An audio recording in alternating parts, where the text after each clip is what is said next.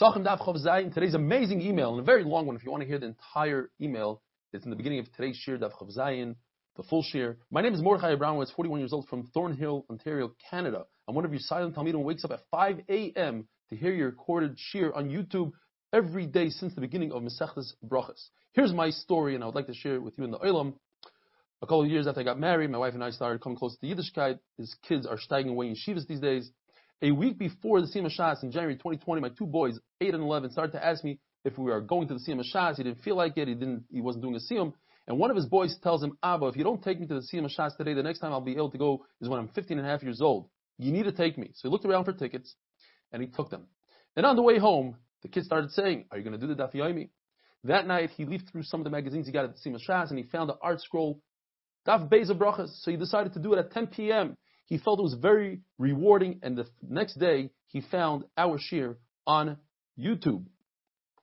And he says the rest is history. I went from learning from a magazine to learning online to doing the shir on YouTube. And I can't believe it. I'm slowly touching each page of Gemara and about to be Messiah, my third Masech. It's unbelievable. It's because of my son and my wife that I started, and because of you that I continue, and he goes on and on. Mark Abramowitz, Mordechai Abramowitz, unreal. So yesterday we finished off the sugya that there's a brisa that says that if you have an oven that the finishing touches was done with the Isser Ana, like Arla, the halacha is, according to the brisa, Yutats, you have to break it, you can never use that oven. And we said that goes according to Rabbi Eliezer that holds Zeh v'Zeh Gorim Aser. In other words, the oven itself is one Isser. You want to bake something in that oven, you want to make a bread with fuel that's mutter. So the fuel is Zeh, the oven is Zeh v'Zeh Gorim, still Aser. Where do we see this, Rabbi Eliezer?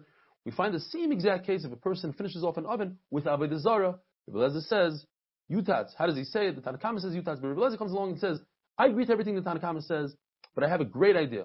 Why don't you just take Avodah Zarah and transfer the Aveira of Avodah Zarah into money, and take that money and deposit it into the ocean? And Chacham said, you can't do that. That's a trick that you can't do. Akol Panim, you see that Rabbi Eliezer holds Zev Zeh Goyim, Asur. Now the fact is that there's no other Tana that we know of that says Zev Zeh Goyim Asur. So we're forced to say that it's Rabbi Eliezer, even though he was talking about Avodah Zarah, and we're talking about Arla, and Avodah Zarah is Mochamer. And in addition to that, Rabbi Eliezer also says Mefurish, that Rabbi Eliezer says his halacha in all the Isurim. Now there's another Rabbi Eliezer that we say is not a great raya, but we'll just go through it. And that is the case of a person is making dough, and he uses sourdough that's truma and sourdough that's chulin. If they both came in together, and they don't have the ability to make the dough sour on its own, you need both of them together. So the halacha is, according to Chachamim, you need that one should have the ability to make the dough sour, otherwise it's not. According to Rabbi Eliezer, you go by the last one. So if it's first when truma, then when chulin, it's good dough. Says Abai, that's provided that you remove the truma sourdough before it's able to sour the dough. Otherwise, it's asur. So you see the concept of Zeh v'Zeh Goyim, you have the chulin and the truma. Nevertheless, Rabbi Eliezer will hold that it's asur. Says the Gemara, but who says that that's the true pshat in Rabbi Eliezer? Maybe that's just a bias pshat. Says Abaya, and this is not a continuation of what we're saying. Says Abaya that if you hold that Rebbe says Zeh v'Zeh Goyim asur, so Rebbe and Rabbi Eliezer will be saying the same thing. If you say that Rebbe himself doesn't hold of Zeh v'Zeh Goyim, but he holds that if you bake a bread in an oven that was finished off be'isr, the bread is asur to eat. Why, according to Rebbe? Because the shvach eitzim, the fuel that was asur went into the bread, and that makes the bread asur. So according to that, what if you make vessels, earthenware vessels in an oven that was asur, that was finished off be'isr? In other words, you take a cup, an earthenware cup, you put it into the oven, and it makes it hard. That's just like food. Just like food, you can't take a bite out of bread that was made in an oven that's asur, so you can't use a cup. But to use a pot might be different according to the first lashon, and to use an oven is definitely different. Why? Because to use a pot, let's say you want to cook something in the pot. So you have the pot itself, it's a zeh, and you also need fuel. So it's zeh v'zeh goyim. An oven, it itself is asur, but if the oven doesn't do anything by itself, you have to put fuel into the oven, it's zeh v'zeh goyim. According to Rebbe, it would be mutter.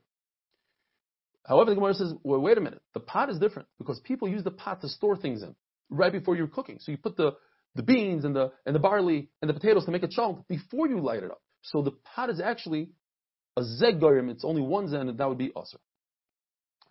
Shmuel said this exact same thing that we were saying, but he says it in the reverse. He says that Rebbe is the one that says bread made in an Avodah Zarah oven is mutter. Why did he say that? The Brisa says the Rebbe says it's also. Either he learned it in that way, that Rebbe says it's mutter, not like the Brisa, or he did it on purpose. It was a trick.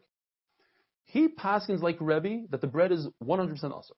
Typically, Rebbe against another Tana, the halacha is like Rebbe, but against the Rabbim, like in our case, the halacha would be like the Rabbim. But Shmuel paskins like Rebbe against the Rabbim, and he thought people wouldn't believe him. So he tricked everybody. He said, you know what? The Rabbim, Chacham say that the bread is asur, and therefore people will go with the Rabbim. If you bake the bread with coals from Arla, the Zara, mutter, according to everybody. So the machlokes between Rabbi Yochanan and Shmuel, not sure exactly who says what. Is it only coals that are completely extinguished, but they still emit heat, and that's why it's mutter according to everybody? Or it's even loichashos, whispering coals, the flame is flickering. Now, if it's the pshat, even in loichashos, it's mutter. So then, where would the isser be? The isser would be when the flame is right there in front of you on the piece of wood. The piece of wood is not consumed yet. So you have a real piece of Avodah Zarah, and it's full of flames. And that would be shvach eitz. But according to Rabbanan, even if the wood is not consumed and there's a flame right there, the food doesn't become asur. So when does Avodah Zarah wood become asur? If you fashion a chair out of it and you sit on it. According to Rabbanan, who say that if you use Arla fuel to bake a bread, the bread is mutter. However, if you do the same thing, but instead of Arla fuel, you use Hegdish fuel, the bread is asur. What's the difference between Hegdish and Arla? Arla is kal. It's batal in 1 200, whereas Hegdish is never batal, and therefore we have to be more stringent. Rava has a chap here. Rava says, how is it even possible to use Hegdish wood to bake a bread? The second you light the fire and you moil in the wood, it's no longer Hegdish. Then it becomes chulin. We must say that we're talking about shlamim wood set aside to buy carbon shlamim. And just like when a person is over a me'ilah b'mezid on purpose, since you can't bring a carbon, it's not considered me'ilah, so too, you cannot be moil in shlamim. So here we have a case that there's no me'ilah, but it is isser hana. And the Brisa says that the ashes of Hegdish are asur forever.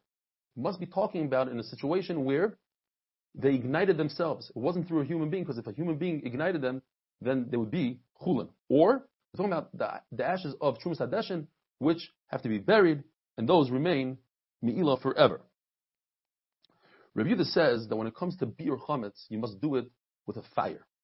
So the Gemara goes through a whole thing. You can't learn a kal v'chomer from noisar. Noisar is leftover carbon. Let's say you're supposed to eat the carbon 2 days a night. You leave it over to the third day. You have to burn it. So the Gemara says kal v'chomer. Noisar doesn't have an isra bal yirah bal yamatzi. You're not over every single minute. Yet you have to burn it. Certainly chametz. But the Gemara says we never make a kal v'chomer that the outcome will bring a kula. So over here, if you say a kal v'chomer that you must use the burning method for chametz, that will lead to a kula. What if you don't have wood? You're not going to burn your chametz. That's not good, and we don't do such a kal v'chomer. The Gemara says, well, perhaps there's a gzeir shava or a memetzinu. The Chachamim explain between chametz and noisar. Instead of kal v'chomer, it's chametz. A gzeir shava, you cannot be mafrech. Just like noisar is also achila and hana and has kares. 3 things: achila, hana, and kares. And chametz has isra achila, hana, and kares. And noisar you have to burn. So too, you have to burn chametz. Have a wonderful, wonderful day.